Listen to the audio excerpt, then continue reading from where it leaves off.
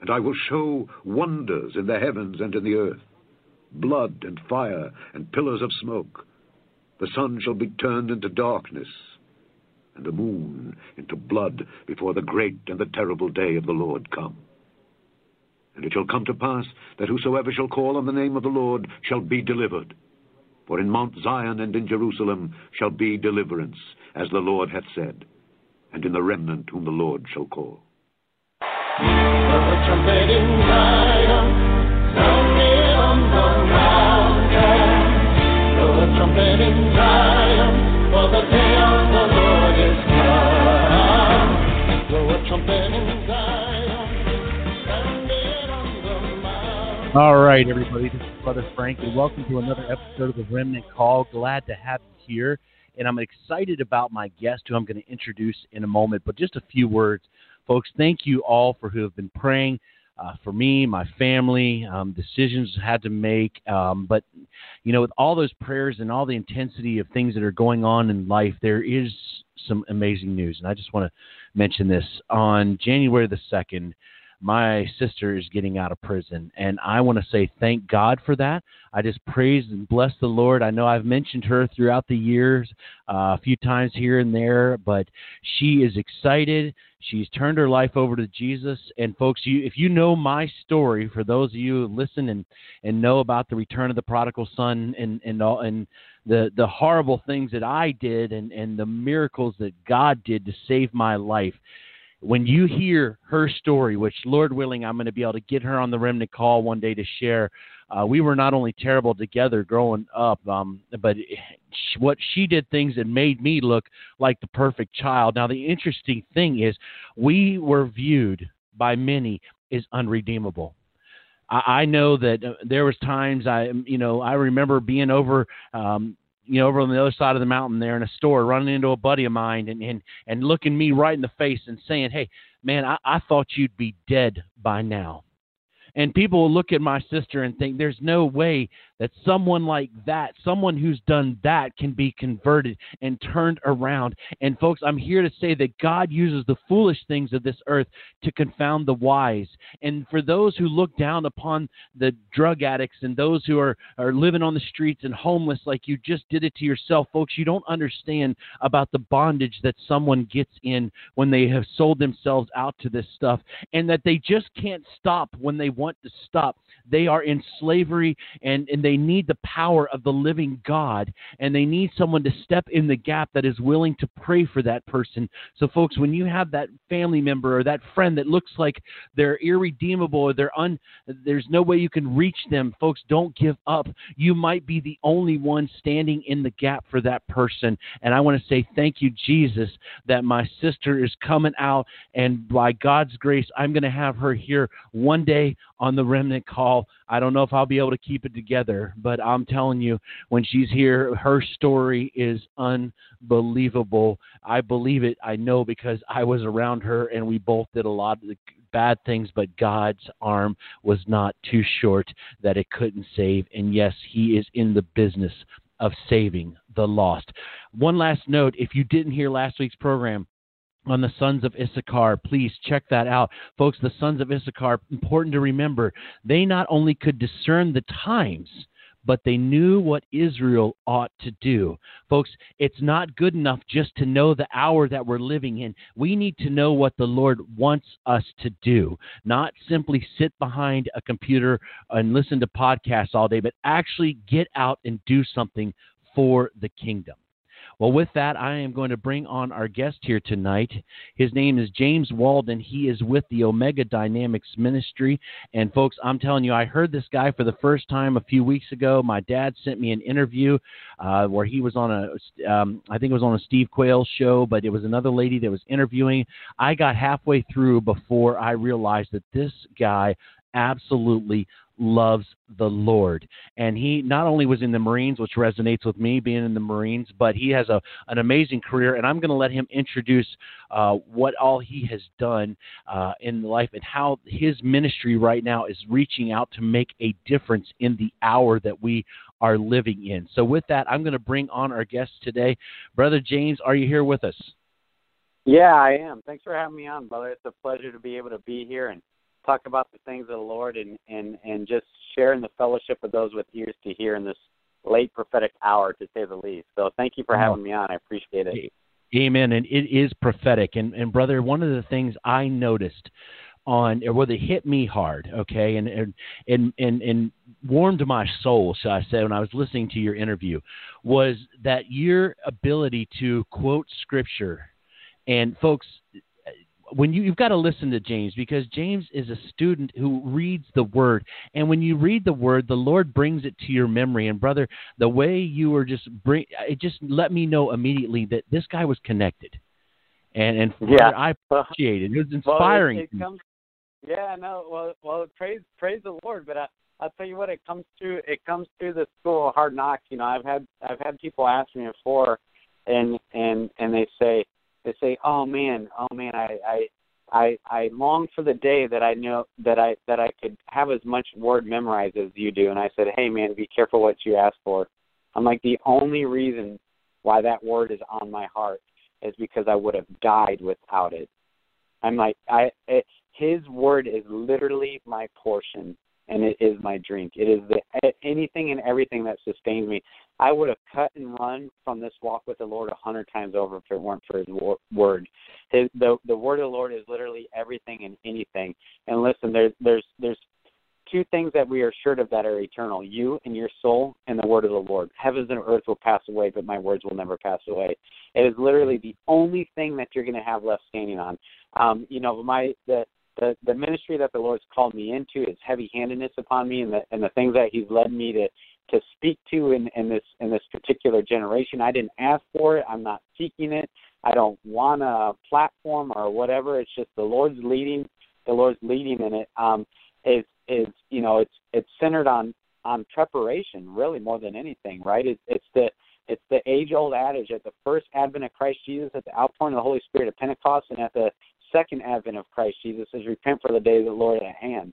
And everybody's talking about preparation, and how do we prepare and what do we do? And you mentioned it at the beginning of the program about the sons of Issachar having an understanding of time and knowing what Israel must do. See, that's a very crucial secondary component that most people don't like to be held responsible for when they speak that verse with such flippancy. At the end of the day, the only preparation that's going to sustain you and save you and see you through to the end are the eternal, immutable, immeasurable, unperishable, undefiled, unspoiled, and unfading word of the Lord etched on the flesh of your heart. It's the only thing that will sustain you. I can assure you that when all the world around us is unhinged, and when everything that you've known or thought to be true and pure and good and lovely is being torn to pieces and exposed for the fallacies within or the malintent within, and when, Jesus said, when I return, will I find faith in the land? When all, even those who are claimants of Christ and brothers and sisters in Christ are falling away and biting onto deceptions and all these things, it's the word of the Lord alone that is going to strengthen you and equip you. That's why Daniel 11:32 says that those who know their God shall be strong and do exploits. It doesn't say those who know everything about eschatology in the end times. It doesn't say those who are well-versed in all aspects of demonology or the Illuminati or the mystery religions or the coming golden age, return of the golden age of the gods, and all these things in between. And those things in and of themselves aren't bad, but if our identity and our focus isn't on Christ alone, in the midst of that knowledge, you are going to be overcome, I assure you, and your heart is going to fail you for fear of what you see coming up onto the earth. However, simultaneously, we have this amazing good word, this amazing promise from the Lord God Almighty, that those who know their God shall be strong and go forth and do exploits at the same exact time. And that knowing is so powerful. That knowing presupposes an intimacy that goes far beyond what many of us are even walking with the Lord in daily. That knowing is the intimacy that's found between a husband and wife in a bridal chamber. It's so intimate. And that knowing can only be found by those who are hiding, dwelling, abiding, and communing with the Lord God Most High.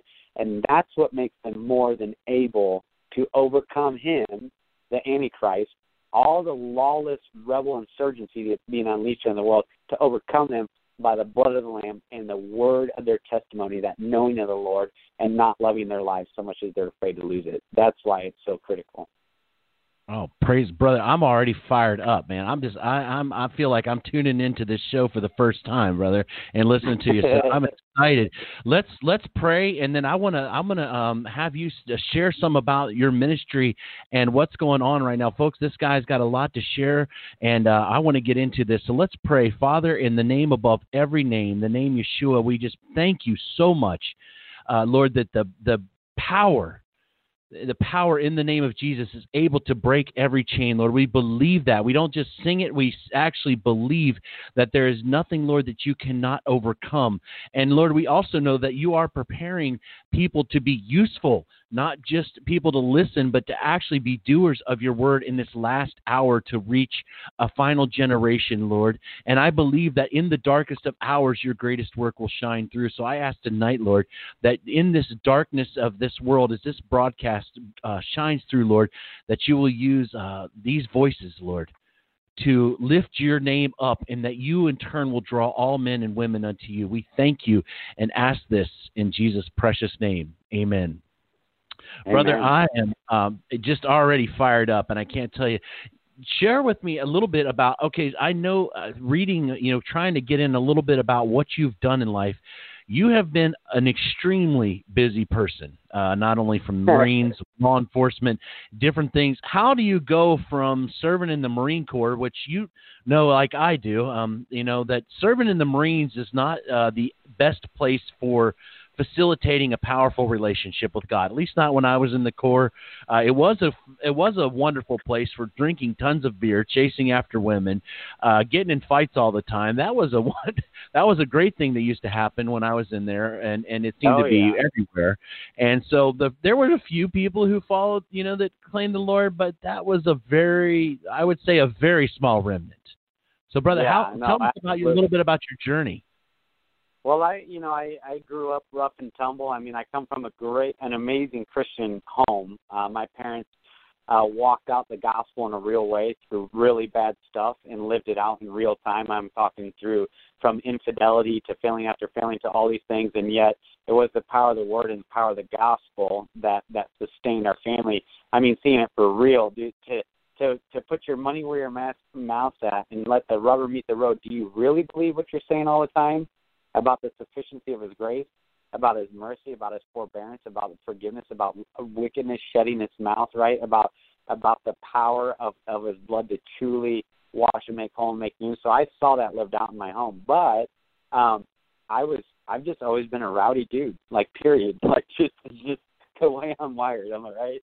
So like anything that was fast, hard, fun, and crazy, I was on it. So when I was a young guy and I figured out how fun partying was, well, you better believe I mastered it, right? And I always thought to excel at anything I touched. So that's to the good or to the bad. So I ran hard and fast and did anything you can think of. Yet at the same time, I was always had a deep desire to go into the Marine Corps. I don't know why. Ever since I was a kid, it was in there. I was actually originally enrolled in the Naval Academy and was going to the Naval Academy when I was 17, and went out there to Annapolis and toured the place and got my nominations to go there. It was all set, and I realized, like, still the rowdiness in me goes, no, you know what? I just want to blow stuff up. I want to shoot things, blow stuff up, sleep with my head in the mud, and go patrolling in the jungle somewhere. That's all I wanted to do. Yes, so I came home and told my dad, hey, I'm not going to Naval Academy. I'm enlisting. He's like, hey, it's your life. I mean, go do it. I was like, all right, I'm on it. So I joined the Marine Corps when I was 19. I was a sergeant in the infantry and like a forward reconnaissance platoon, and got to do some high-speed stuff in there. I had a good run. Fought in the war in Iraq in 2003, the actual march up. I got out of the Marine Corps in 2004, and I knew I wasn't going to do it for life, even though I had a great career. I had a lot of things going in my favor, but I decided to get out and went to college and got my degree in law enforcement and history. I worked with the U.S. Marshals, federal law enforcement for a stint. I was a city police officer for a while. All I was trying to do was become a special agent. I was trying to work on becoming a special agent, and was doing that for a little while, and then I didn't like it. It was boring to me. So I thought, well, maybe I'll try doing technical rescue stuff. So I'll go get my paramedic now. So then I went to another school, another academy, got my paramedic, was doing technical rescue stuff, high, low force, collapse structure, hazardous materials, all kinds of random things, and then ended up becoming a firefighter. So a structural firefighter and a paramedic and a tech rescue guy. And then I started picking up little side gigs, deploying places around the world, kind of like a freelance sort of thing, going into natural disaster areas where nobody else could get into, and using my skill set. And in that process, and then when I was about 25 is when the Lord really got a hold of me and just completely crushed and reduced to my reality. And I'm still in the process. I mean, we all are till the day we die, but that real grind, that real process of exposing you for what you really are, and really reducing all your semblances of self, and training you to hear the Lord's voice, and training you to know Him, and training you to just die to your flesh, and exposing you for the depravity of what you really are when you're left to yourself. And so the Lord started reducing me when I was about 25, and things all came to a head in 2014, really, when the Christians in Iraq and Syria were being massacred and being beheaded. I remember sitting there at the fire department, and I'm, reading all the articles on Steve Quayle's website every day and anything else, and studying stuff and getting in tune. And, this was about the time I was getting woke to how pathetic the seeker-friendly church was that I was in, and how apostate and whitewashed and how grievous it was, how grievous the way they used the Lord's name and with such vainness, with such vanity, the way they maligned His word and manipulated it, and how they were emotionally predatory and all that. So this is all going on at the same time.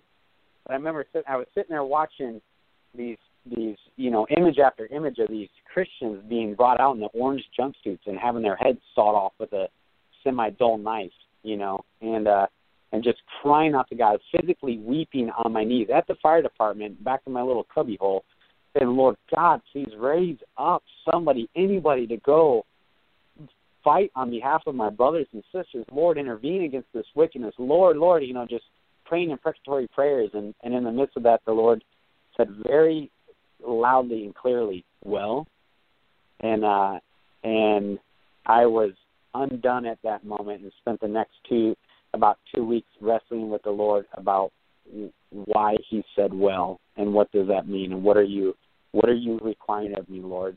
And He made it very clear that I require all of you, and including a one-way ticket to Iraq, even though you have a wife and 3 young children. And so I actually went back into Iraq in 2014 by myself, no military, no NGO, no anything, just literally by myself as a civilian. Packed up my kit, what I still had, and some body armor, and went over there. I met one other guy over there who was a prior Marine who had also become a believer and had the same burden, and we'd never met face-to-face. We met in the last open airport in Iraq, and we went and purchased AKs out of a trunk of a car and went out to serve our brothers and sisters, and on the front lines with the Peshmerga to try and repel ISIS and do anything we could, just anything we could to even protect one believer over there. And it wasn't just about the believers, it was about humanity. There's a lot of minority Muslim sects over there too.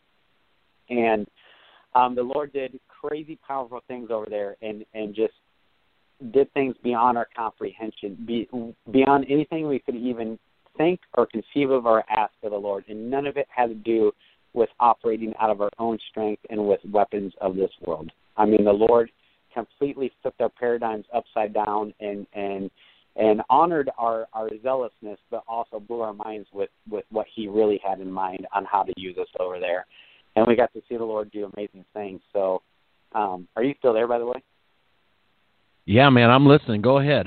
Okay, all right. I just want to make sure, because I'll just. I'm eating this stuff up, man. Keep sharing, brother. I'll just keep No, keep sharing. All right, and so coming back from that, I'm a firefighter, paramedic. I have a construction company on the side, and had done all these other things in the past. And we have a house with the in-ground pool and the 2 cars, right? We're doing this faulty counterfeit life that we think is honoring the Lord because we attach Him to everything we're doing. And I got back from Iraq, and I was like, Lord, this can't be God, Lord, you say redeem the time for the days are evil. You say to make the most of every opportunity. God, you've called us to work while it's still day. And like you have things going on, Lord God Almighty, how could I possibly live to get mine in this life, Lord? I don't want anything this life has to offer. I only want you and you alone, and to advance your kingdom, God. If you'll have me, Lord, I'm available. And so without knowing what we were going to do or what if the Lord was even going to call me to anything, I came home and told my wife and said, hey, we got to change our paradigm. Like, I just want to honor the Lord. There's too much going on not to have every waking second be focused on Him and His kingdom. So we came home and sold everything, literally in a matter of 2 weeks. The house, the cars, the construction company, the equipment, everything, and moved into our in-laws' basement. And they had been in the mission field, so they're like, ooh, I think God's doing something. All right, we're down with you. You know, they didn't call me a fool or anything. They're like, oh, something's going on, you know. And so we ended up selling everything, and then the Lord was like, give it all over before I tell you what's next. So I ended up leaving the fire department, which I was vested in, could have a sweet fat pension for the rest of my life, right? All kinds of comfort and security and the health insurance and all that stuff, and was already halfway to retirement by then and all that. And anyways, just surrendered it all, and the Lord ended up leading us into the mission field in the Dominican Republic full time. So we were missionaries down there in the Dominican Republic, and we've been back now for right at 2 years, and we actually got fired from the mission field down there, which is awesome.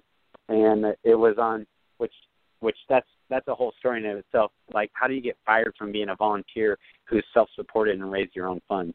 I don't know how you do it, but I figured out how to do it. So I don't know how that all plays out when it's all said and done, but I figured out how to get fired for being a missionary. And their reason, and their stated reason was insubordination, because they told me to quit talking about Jesus so much and at such a deep level, and it was bothering the other missionaries. And I said, I will never will I stop talking about my Lord and Savior Jesus Christ, never. And so they actually asked me and my family. Well, they legitimately fired us. Gave us about a week to pack up and leave the country for insubordination, because they refused to quit talking about Jesus to the other missionaries, which is awesome. So anyways, it was on coming back from there that the Lord really burdened me with the state of the church and the lateness of the prophetic hour. Like, I knew it was late, but until I got a deep behind the curtain peek at the spirit of the church in this church age, the majority, the masses, the many, not everybody, but the many, until I had an understanding of the spirit of the church, I truly didn't have a grasp on just how late the hour was. And so it was on returning that the Lord said, I got something for you to write. If you show up like you did in Iraq, if you show up like you did in the DR, if you show up, I'll give you the words to write. And I said, Lord, I'll show up. And I sat down, sequestered myself, and opened the computer and said, Lord, I'm here. And He literally downloaded this book to me, and it was done in 3 weeks. It's the book called Omega Dynamics, Equipping a Warrior Class, a Christian for the Days Ahead. So that kind of brings us up to date. I know that's a super long-winded, like fire. No, brother. Down and dirty testimony, but that kind of brings us up to date to where I'm at on a personal level, and me, my family and I, but more importantly, the burden and the calling that we have for the church in this generation.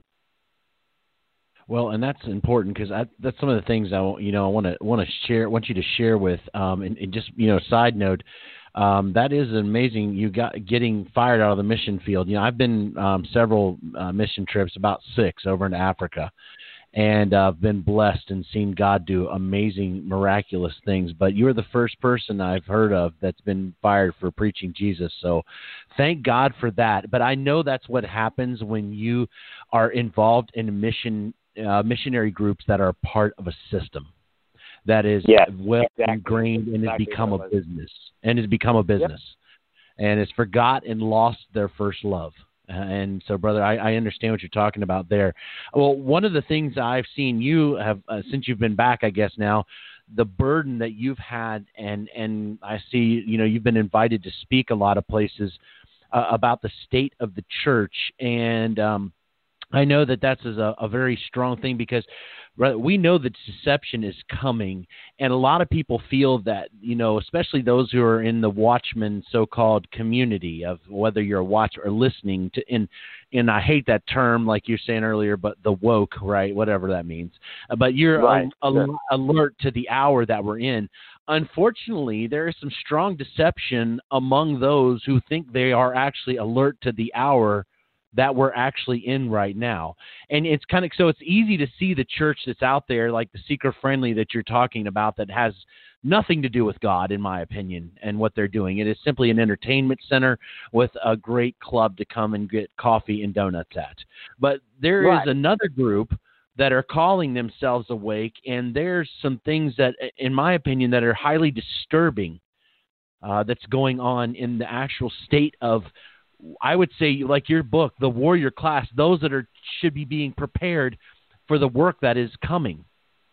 There's work now, but there's more work that's coming ahead of saving souls. So share with us where the Lord has kind of laid recently the burden on your heart, and that you've been sharing around at different places. Yeah, it's one of those things that I don't want to ever miss an opportunity to speak to, because I think it's important to address. If you notice the spirit of the church age, right, through from 1 Thessalonians, 2 Thessalonians 2, and 2 Timothy 3 and 4, and 2 Peter 2 and 2 Peter 3, and on through the churches of Revelation, in particular the last church age, the Laodicean church age. There's a defining characteristic about the last church age. And there's one church age that's spoken of more than any other, and it is that last church age. And the defining characteristic of them is their faulty self-actualization. That sounds like a mouthful, a big, messy word, but their faulty self-actualization is what defines the last church age. They say they're wealthy and in need of nothing, right? But the Lord goes, no, your perception of yourself is so skewed. You're wretched, pitiful, poor, blind, and naked. You say you have the form of godliness, but I'm telling you deny the power of. You say you're surrounding yourselves with all kinds of great teachers. I'm telling you, you're only letting them tickle your ear. You're always learning, but you never come to an understanding of the truth. You say that you're lovers of God, but I'm telling you, you're actually a lover of self, right? So they won't tolerate sound doctrine, right? The way of truth comes into disrepute. They give heed to doctrines of demons and heresies. So there's all these attributes of the last church age that are unbelievably defining. And a way to simplify it or oversimplify it is to say narcissism and love of self. It is truly love of self. We have Facebook, iPhone, YouTube, selfie. Think about our vernacular, right? American Idol. I mean, all these, every single aspect of our reality, including our churches, is narcissistic. You look at the majority of the worship music that's coming out of the new apostolic Reformation type of stuff, whether it's Bethel or Hillsong or whatever. And it's not to say that all their songs are bad, but if you pay attention to the focus of the majority of them, the focus of the majority of the music is on us and our own specialness before God, not on His holiness, not on His righteousness, not on His justice, not on His immutable qualities, not on the power of the gospel. They're not liturgical, right? There isn't any liturgy being sung throughout these songs, but it's all about us and how amazing we are and how loved we are and how special we are. So this faulty self-actualization trickles down into anything, even into I don't know what you use the word woke. We'll just go with that, whatever it works, right? Like those who are more in tune to the lateness of our, more in tune to things that are going on. But see, here's how deep the faulty self-actualization goes. Because remember, it is the spirit of the age. So you can't be removed from it. It literally is going to permeate everything. But many of those who are even in, we'll say, the movement or the following or have the leaning towards the truther type of information, the eschatological type of information. They're aware of the lateness of the hour, the depravity of men, right? The rise in occultism and all these attributes, the hidden history and the cover over of history that's going on all around us all the time. Even the deceptions creeping into the church. They're aware of all these things, and kind of how we started off this program talking about the sons of Issachar how they had an understanding of the times, and they knew what Israel ought to do. There's a lot of people who have an understanding of the times. Why? Because they go from podcast to podcast, YouTube show to YouTube show, conference to conference, and they themselves are just as guilty as the people in Joel Osteen's church who surround themselves with great teachers telling them what their itching ears want to hear. Always, always, always learning, but never able to come to an understanding of the truth. Because the truth is a person. It's the person of Jesus Christ. So they want all the special information. They want to feel satisfied in their special knowledge. They want the latest intel. They want the latest tidbits. They want the latest sensational information about who's doing what, and the alien deception, the Lucifer device on Mount Graham, and all this. And listen, and CERN, and blah, blah, blah. And I know all this stuff, and I study it too. But listen, we got to get our posture right. We got to get our posture right before the Lord with this learning. This learning is meant to lead you to an understanding of the truth. The truth is the person of Jesus Christ. This information is meant to lead you into a state of contrition that you might be among those in Ezekiel 9 who are found weeping and mourning for the sins of the people. And so a true and better mark, not the mark of the beast, but the mark of the Lord Most High, is smudged across your forehead, and a command is given concerning you that you are not to be harmed by the judgments, right? That's what the truth is to cause you to do. The truth in the information is to cause you to prostrate yourself before a holy God and do business on a personal level, to purify your camp so that you're not like Achan sinned in Joshua 7, where he squirreled away devoted things in his tent thinking the Lord didn't see it. And when Israel and Joshua marched the Israelites out to battle, they got their butts handed to them. When the Lord had promised them consummate victory, they marched out and they got utterly laid waste. Why? Because there were things hidden in their camp. By the person, he dressed them down, man by man, clan by clan, family by family, to the individual person, and said, who has sinned against me and is trying to hide it from me? You will not stand against your enemies until you consecrate yourself. He says, actually, you have been made liable to destruction until you remove the devoted thing from among your camp. So that's what this information and this truth is meant to drive us to. But again, remember, it's the spirit of the age. So we have a lot of people, will say in our peer group or in our hearing, that have this faulty self-actualization that they're doing it, right? Like they're just crushing it for the Lord, and they're a truther, and they're in tune all this stuff, and they would never go to an apostate seeker-friendly church or to a social justice-driven church or a gospel coalition-based church or any of these things that have all these socialist leanings. They're like, I would never do that. I'm so in tune and I'm so alert, and yet at the same time, their ability to rightly discern their own heart and their own intents is the fact that they chase after the information, one thing after the next, because they get a little dopamine release every time they hear the next titillating information. It makes them feel good, it makes them feel special, it makes them be a lover of self, and they're never actually doing business with the Lord on account of the information that they're hearing. So we have a major problem going on, and it really does truly testify to the lateness of the hour. And you're right. And the Lord said he is going to send with all deceivableness of unrighteousness in them that perish, because they receive not the love of the truth, that they may be saved. And for this cause God shall send them strong delusion, that they should believe a lie, that they all might be damned who believe not the truth, but had pleasure in unrighteousness. And James, this is my concern and also burden, is that God's not sending the lie, but he says he's going to send the ability to believe the lie. The reason is because people don't love the truth. And the truth, loving, like you said, is a person. And loving the truth means we are willing to allow the truth to dig within our own hearts and do that work that's in there. And like you said, going from podcast to podcast and YouTube to YouTube, yet never sharing the gospel with their neighbor, never telling anybody about the love of Jesus Christ or his soon return, but criticizing every single comment out there, everything on the YouTube behind their desk, but never actually getting out there for the kingdom to do anything. And brother, it bothers me tremendously. Absolutely. And your faith without works or without deeds or with action behind it is absolutely dead. And that's not works unto salvation. Salvation is by faith in Christ alone, so that no man can boast. But if you truly knew and understood the bad news, right, there's a reason why it's called good news. The reason why it's called the good news is because there's really, really bad news. And listen, if you can't be undone, if you're not undone by the bad news, how in the world could you ever be undone by the good news? Right? You have to be undone by one before you can be undone by the other one. So if you're not completely, utterly undone by the bad news, and then even in a greater manner undone by the good news, how in the world are you going to be driven to action, right? It says, because we know what it is to fear God, we try to persuade men. If you truly understood the lateness of the hour, everything in you would say, Lord God, take my whole life. Redeem the time that I wasted and squirreled away and squandered. Redeem the time in my relationships. Redeem it, Lord God Almighty, for the days are evil. Right?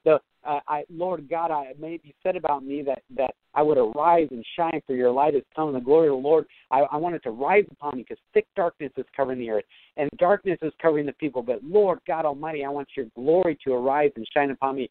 Lord, teach me how to know you and grow in the fear of you. You say the fear of the Lord is to hate wickedness. God, teach me how to hate rightly, with a right posture, to be filled with righteous indignation. Lord God, break my heart for what breaks yours. Teach me what it is to weep and mourn. And God, compel me with a warrior spirit to fight and to sweat and to persevere and to grind and to train and to overcome and to die if I must, out of a true, authentic love, because that is what the warrior spirit is compelled to do. No greater love is than this, that a man would lay down his life for his friend. That is solely a warrior axiom, and it's born out of a warrior spirit, and it was coined by the true and better warrior himself, Christ Jesus, who came to fight and to die for no greater love than this. He is the one who embodies it once and forevermore. It's Christ Jesus who came and took the fight directly to the enemy. 1 John 3:8, the Son of Man was made manifest for this reason, that he might destroy the works of the devil, or the works of the evil man. He took the fight right to the enemy. And in the most amazing tactical decapitation and fate maneuver, as a suffering servant, Messiah ben Joseph, he went to the cross without even opening his mouth. Why?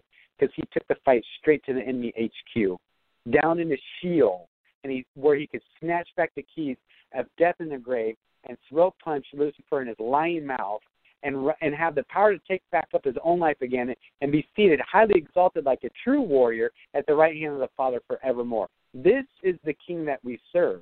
This is Lord Jesus, who as his second advent is not coming as a lamb silent before his shears, but is coming as a lion who roars from on high. This is the King that we serve, who is seated right now on the throne, interceding for us with the Holy Spirit, as well as groans that words cannot express, who is going to be riding out, I believe, soon, whose name is Faithful and True, and his robe is dripping with blood, and he rides out to make war. This is the Lord Jesus Christ. But if we know and understood that at the root of what compels him to do what he has done and what he is doing and what he will do is an authentic love, then we have done so much to reduce the power of the gospel. It's radical beyond comprehension. And we have to know and understand this and come back into a right understanding of who the Lord is, and so that we can know and understand what our identity is in Christ alone. Because truly the church has, and really there's nothing new under the sun, right? But we've had our identity maligned, perverted, twisted, tainted, or forfeited onto anything and everything other than the only one who's worthy of it, Christ Jesus. And we really are at a critical, crucial time in this generation where we need our identity. We need to stand anew in our identity in Christ alone. Him in us, over us, out through us, to truly have a depth of knowing of who he is. Because I'm telling you, anything short of that is going to make you a casualty on the war to end all wars that's coming on this generation. Amen. You know, folks, the Bible says that from the days of John the Baptist until now, the kingdom of heaven suffereth violence, and the violent take it by force. And I believe that's a double entendre, that word right there, brother. And yes, there are the violent who go against the kingdom, but also, folks, it's about us and taking it. It's so close you can now take it, and the violence, doesn't mean you're trying to harm, but the grasp right there. God wants us to be zealous for His kingdom and to get out there and do this and to want to save souls and to want to bring people to Jesus and to actually get off our tails and actually be useful in His kingdom.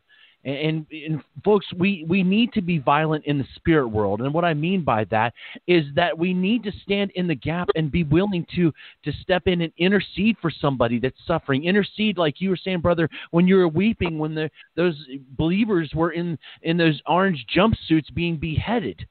And those kinds of things. God needs people that are willing to get out there and take an actual chance and believe in the kingdom, that we're willing to step into the Jordan before the water is actually parted.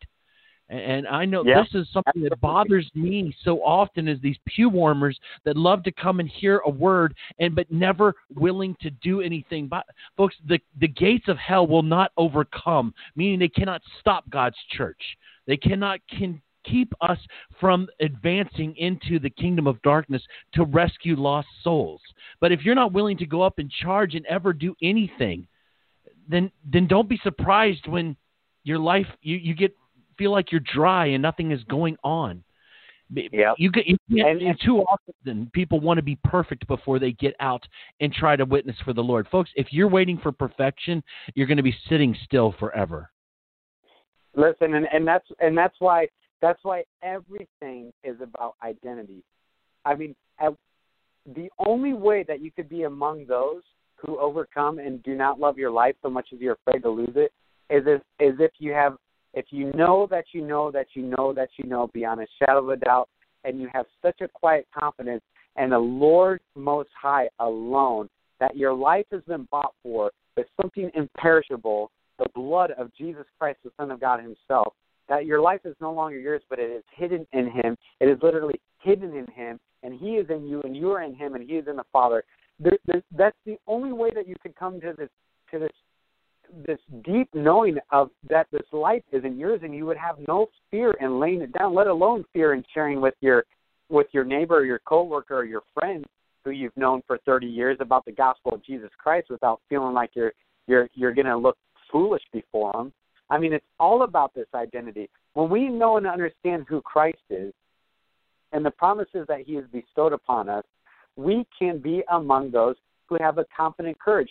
Paul says, I eagerly expect and hope. So he had an expectation. I eagerly expect and hope that I in no way will be ashamed, but now as always will have sufficient courage so that Christ will be exalted in me, whether by life or by death, right?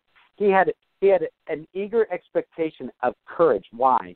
So that Christ will be exalted. Do you have an expectation of courage?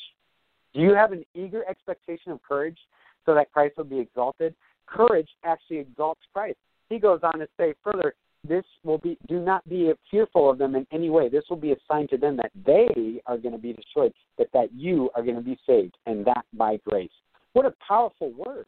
Listen, when we know and understand that we literally have not been given a spirit of fear, but of power, love, and of a sound mind, if we know the depth of what it means to fear the Lord and the Lord alone, and what it means to walk in a soundness of mind and in a soberness of mind, when we realize that any fear that we experience, that is not the fear of the Lord, is from the enemy, and we reject it outright, and we rightly place our fear on the one who's worthy of it, the Lord God Most High, we actually start being imbued with courage and strength beyond comprehension. This is that knowing of the Lord. When we know Isaiah 41 and Psalm 91 and Psalm 27 and on and on and on, when the Lord says, I will deliver, I will protect, I help, I uphold, I go before, I am after, I am in the midst of. When He says, hey, look, the Egyptians you see today, you're not going to see anymore tomorrow, because guess what? I'm going to fight on your behalf. You only need to be still. When we look at Psalm 33, and it says, no king is saved by the size of his army, no general escapes by his great strength. A horse is a vain hope for deliverance. Despite all its great strength, it cannot save. But the eyes of the Lord are on those who fear Him and whose hope is in His unfailing love. When we know and understand that everything has to okay, let me reword it. When we understand that it has absolutely nothing to do with the strength of our faith, but everything solely and only to do with the object of our strength, Christ Jesus, that's when we start growing in the knowing of the Lord. That's Amen. when we are bold and courageous and we fearlessly proclaim the gospel for which we ought to be ambassadors in chains. That's when we make a stand against wickedness, right? And we don't keep our mouth shut. Outside of the leading of the Holy Spirit, sometimes He tells us to keep our mouth shut and to not utter a rebuke. But when we realize that it has absolutely nothing to do with us, but everything about Him, we can truly be among those who overcome and who are more than conquerors in this life. We can truly finally be among those who at least scratch the surface on knowing that we can actually lay hold of consider it a pure joy, my brothers, when you face trials of diverse circumstances. We can actually be among those who rejoice in suffering, who count it a joy, who rejoice always, who are full of worship and thankfulness, even in the midst of turmoil, tumult, difficulty, persecution, castigation, obscurity, lowliness, broken down, decaying bodies, whatever it is, and everything in between. When our identity is in Christ alone, we are unstoppable and we are truly more than conquerors. Why? Because it's all about Him. It's always been about Him. It's always going to be about Him. It has nothing to do with us. That's why there was only 2 out of 2.5 million Israelites at the time who had a rich enough knowing of the Lord that when He said, go take the promised land that was full of Nephilimic giants and all kinds of freak show things, they said, absolutely, let's go at once. Why was there only 2? And what was so uniquely different about Joshua and Caleb that they were able to say that? Was it because they were super soldiers of their generation? Was it because they were highly trained, war fighters that did all these things in the physical? No, not at all. You know what the answer is? It's found in Exodus 33. It's the most obscure verse ever, but it tells you why Joshua and Caleb were able to say that. In Exodus 33, it says, And the Lord would meet in the tent of meeting with Moses face to face as a man meets with his friend. And then He would go out to administer to the Israelites.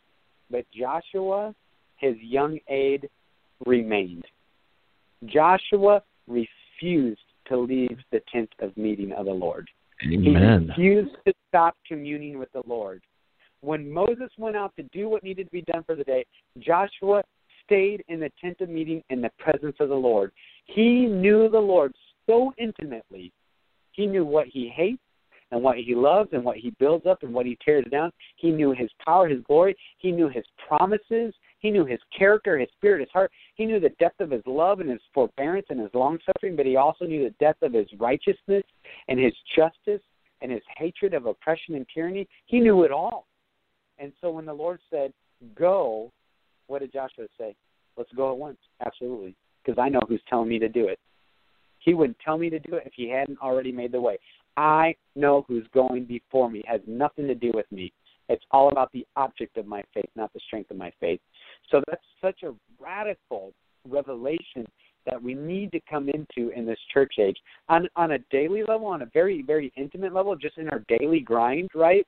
This has power in our daily grind, in our relationships, and the woes of relationships, and our church bodies, right, and our health failings, and all kinds of the consequences of our choices and our sin, right? So it's relevant in the micro, but it's also extremely relevant in the macro. Our fight against principalities and spiritual wickedness in high places and authorities, and against the Luciferians, and against the globalists, and against the New World Order, and against the sycophants running our government that want trannies to read to your kids in the public schools, right? It has relevance to every single aspect of our corporal reality when we know and understand our identity in Christ alone.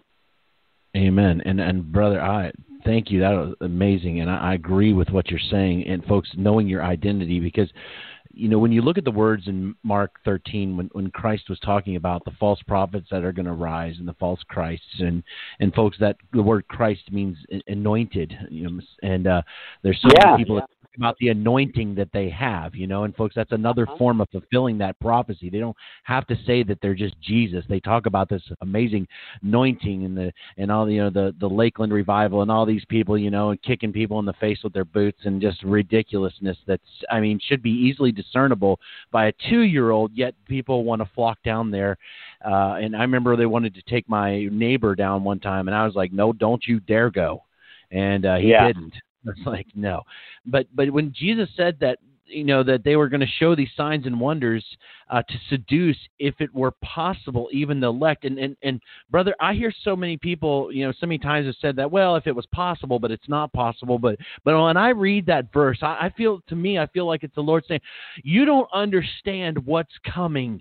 It's so bad that even the very elect, if it were possible, could be deceived. That's how strong this delusion is coming. And you cannot trust yourself, because what's coming is unbelievably strong in the delusion.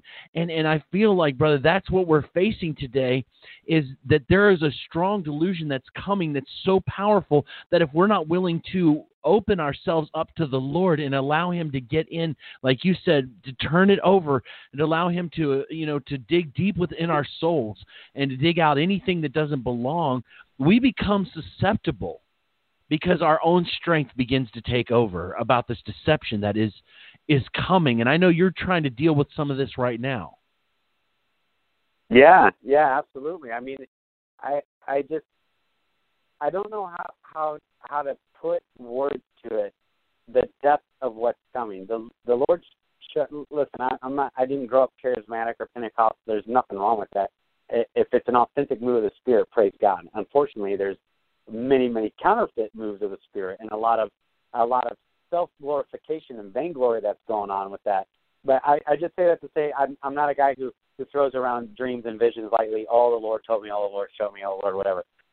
But the Lord has shown me something very particular, and it's what's coming on to this nation in particular. I haven't seen the full globe of this nation, and I'm telling you, the majority of people that are even going to hear my voice on this program think that they're good to go, and I'm telling you, you're not. And I don't say that out of self-righteousness, and I don't say that out of haughtiness. I say that out of a sincere love and desire that you would earnestly allow the Lord and invite him to search you out and to seek your heart, seek out, to come in and search out your heart and see if there's any unclean way in you, and do business with the Lord and the Lord alone. Because I'm telling you, he longs to be gracious to you. He longs to show you mercy. It's a good word. I just like I can't fathom his justice and his righteousness, how he's going to impose justice, especially on the United States of America. What I also can't fathom is his long-suffering and his patient endurance with us. It's radical beyond comprehension. So I just beseech people, just seek to do business with the Lord, whatever that looks like, brand new, anew. Do business with the Lord anew. Purify your camp. Make ready. Prepare for the day of battle. It's already here. It's already in your face.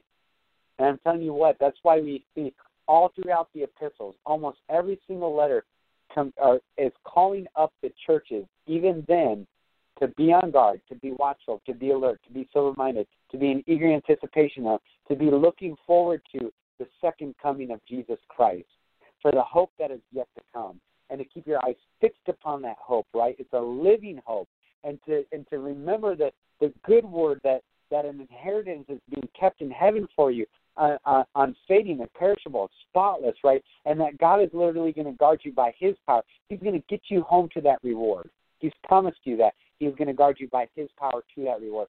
But I'm telling you, you got to stay focused on the Lord right here, right now, this day. Today, if you hear his voice, do not harden your hearts as your forefathers did in the wilderness. Today, if you hear his voice, say, Lord, am I in error somewhere? Why do I really go after this information all the time? Why do I insistently listen to 6 hours of podcasts every day? Listen, I'm that guy. I was that guy, right? I was that guy. I'm saying that because I know from experience. And even though there's good things that are being gleaned from it, truly, Lord, I just want to know you. I want more of you. Those who hunger and thirst for righteousness will be satisfied, right? That's the promise. And the Lord says, this is the man who I esteem, him who is humble and contrite and trembles at my word. Do you not want the esteem of the Lord? Oh, God, I pray that we would long for the esteem of the Lord, and not the esteem of men, and not the esteem of anything that this life has to offer, but the Lord alone. He says, awesome, be humble and contrite and tremble at my word. Done, right? And he leads us by the right way and the good way, and promises us that our teachers will no longer be hidden, that we will hear his voice behind us saying, this is the way, walk in it.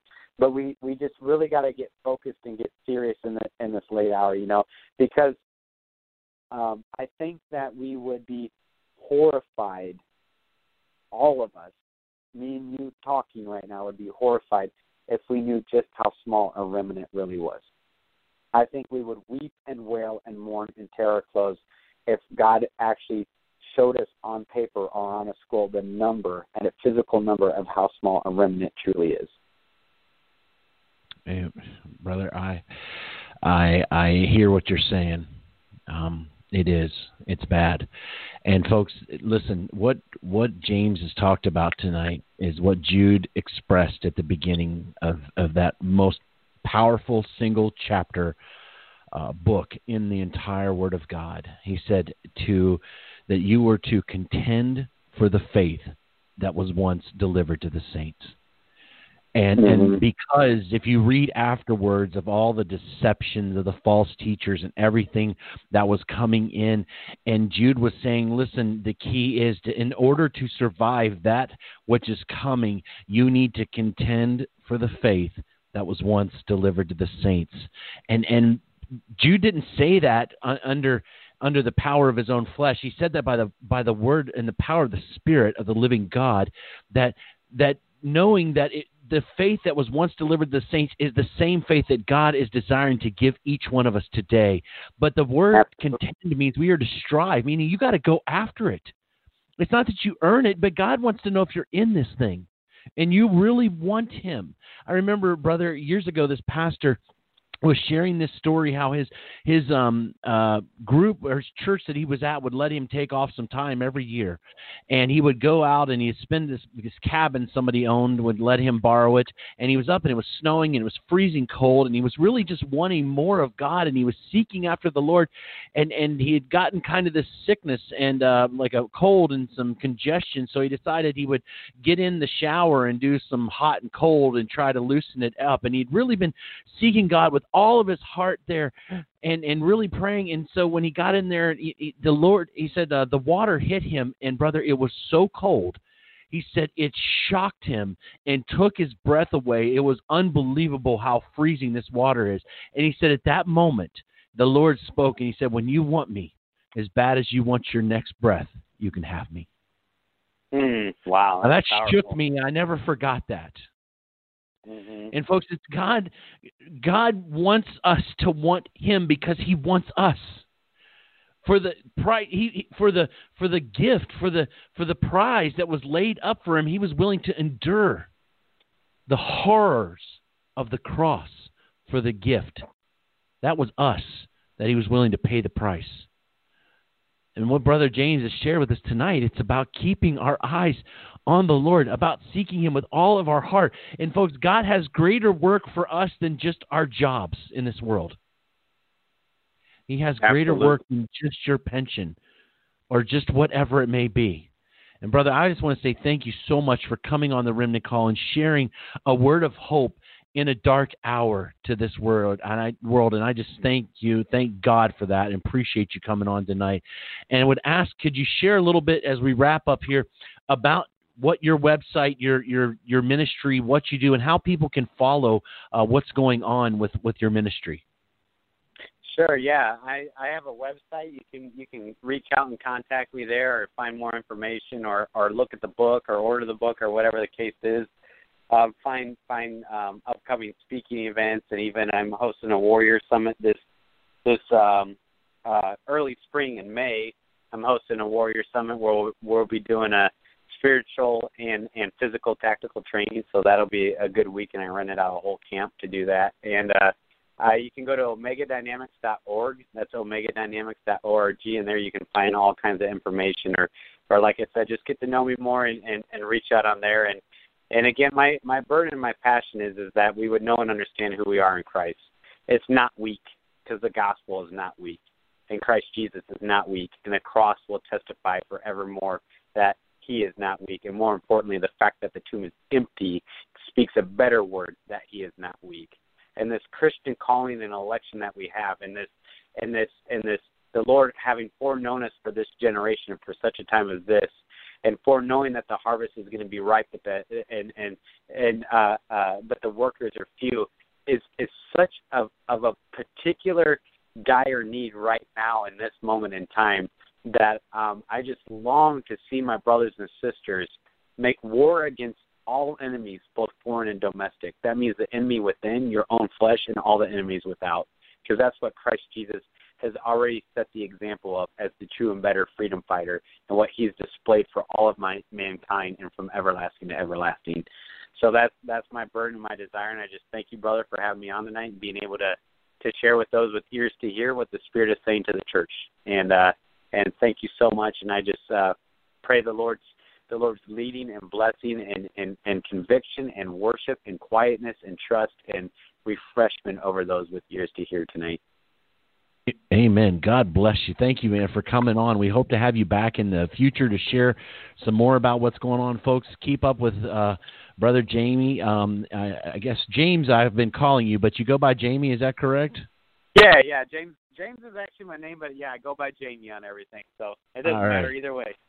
Okay, well, keep up with Brother Jamie there and the Omega Dynamics and what's going on. And, folks, keep pressing in. This is Brother Frank and Brother Jamie on the Remnant Call saying to everybody, good night and shalom.